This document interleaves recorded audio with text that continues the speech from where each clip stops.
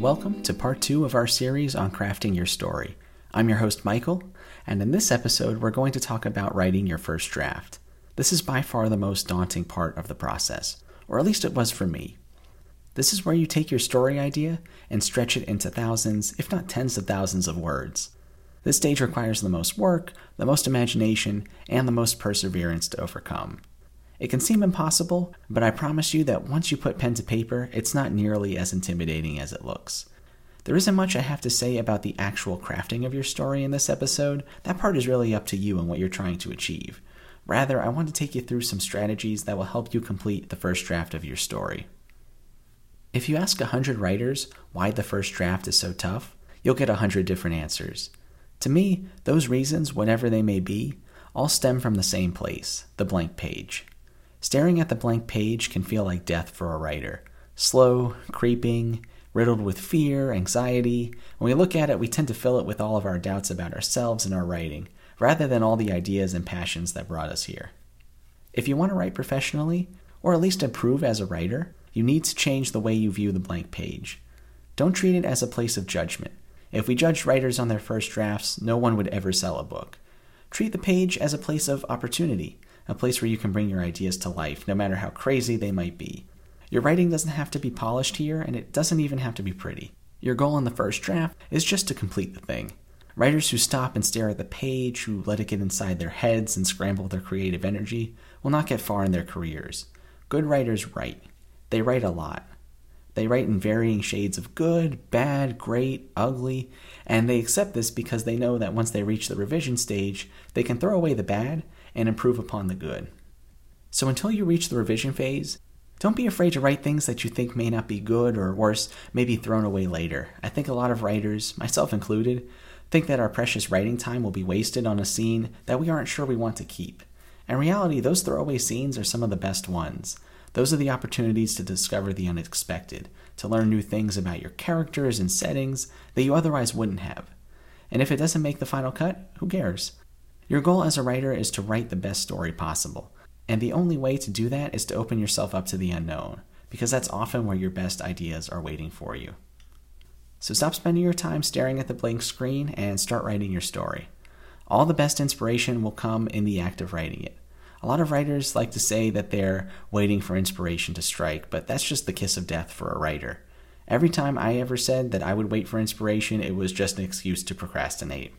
It was only when I was actually writing out a scene that I was able to discover what I was looking for. So stop telling yourself that you'll do it later. Write it now. I know I'm repeating myself, but it's worth repeating. I have wasted too much time doing the exact things I'm telling you not to do now. If you procrastinate and wait, you will miss so many opportunities to grow as a writer.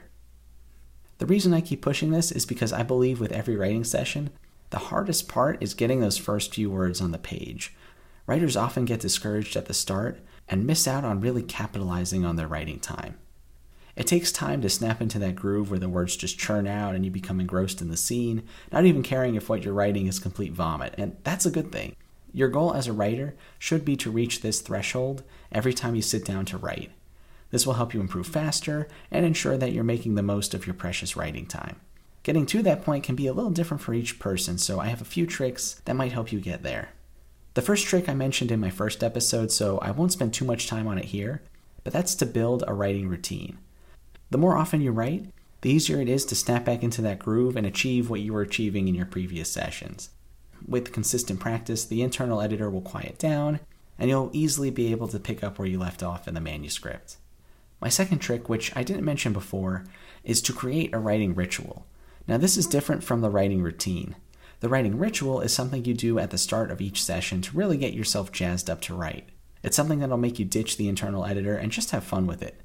Everyone's going to have a different ritual. It could be to exercise and get yourself pumped up, or maybe it's just reading a chapter of a good book to get you in that storytelling frame of mind. For me, I like to do things that take me back to the roots of why I write.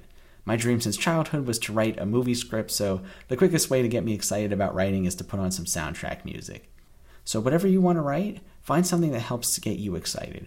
Remember that writing should be an exciting time. This is what you've been waiting all day to do. This is your passion. Embrace it. Geek out over it. Just don't spend too much time on the ritual itself. Spend just enough so that you get a good return on investment when you actually start writing.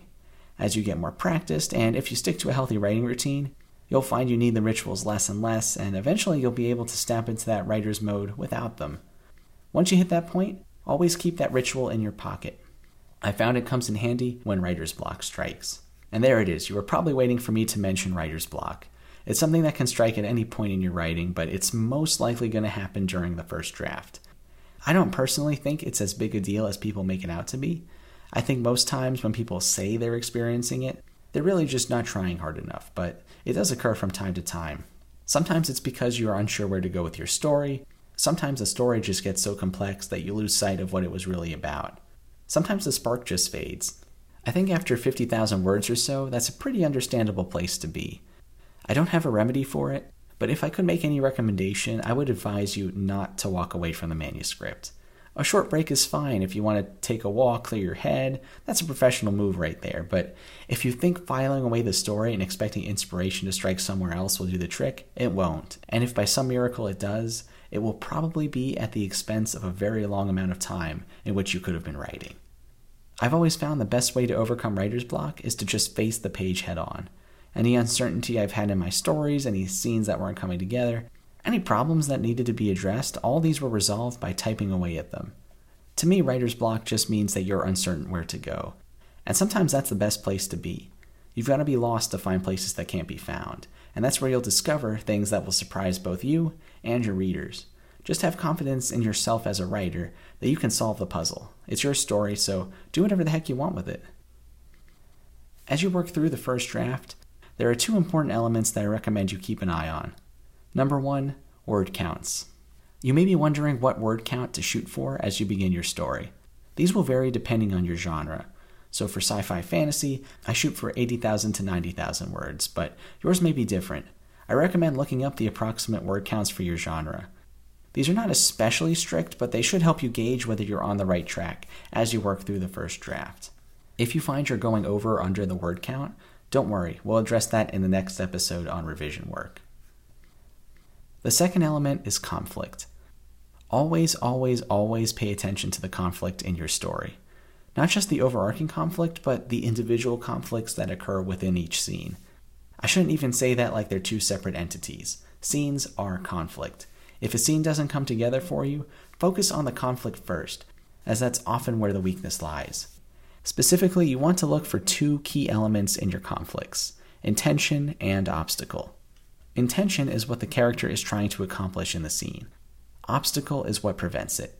If your scene lacks either of these elements, it's already failed, and no amount of pretty descriptions or snappy dialogue or world building is going to fix that. Think of it this way. Would you rather read a scene where the main character was frolicking through a meadow, or a scene where the main character was running through the meadow trying to escape a bear that's trying to maul him? Personally, I would pick the second one, because that one has a clear intention and obstacle to the scene. The intention is survival, the obstacle is the angry bear.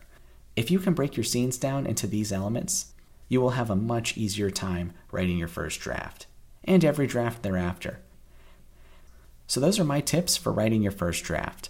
Remember that writing should be fun, so if at any point you feel you're losing the spark or just plain lost in the manuscript, ask yourself what would make this story more fun for you, and go from there. I'm confident those 80,000 words will fly by a lot faster than you think. I'm the Mediocre Writer, and thanks for listening.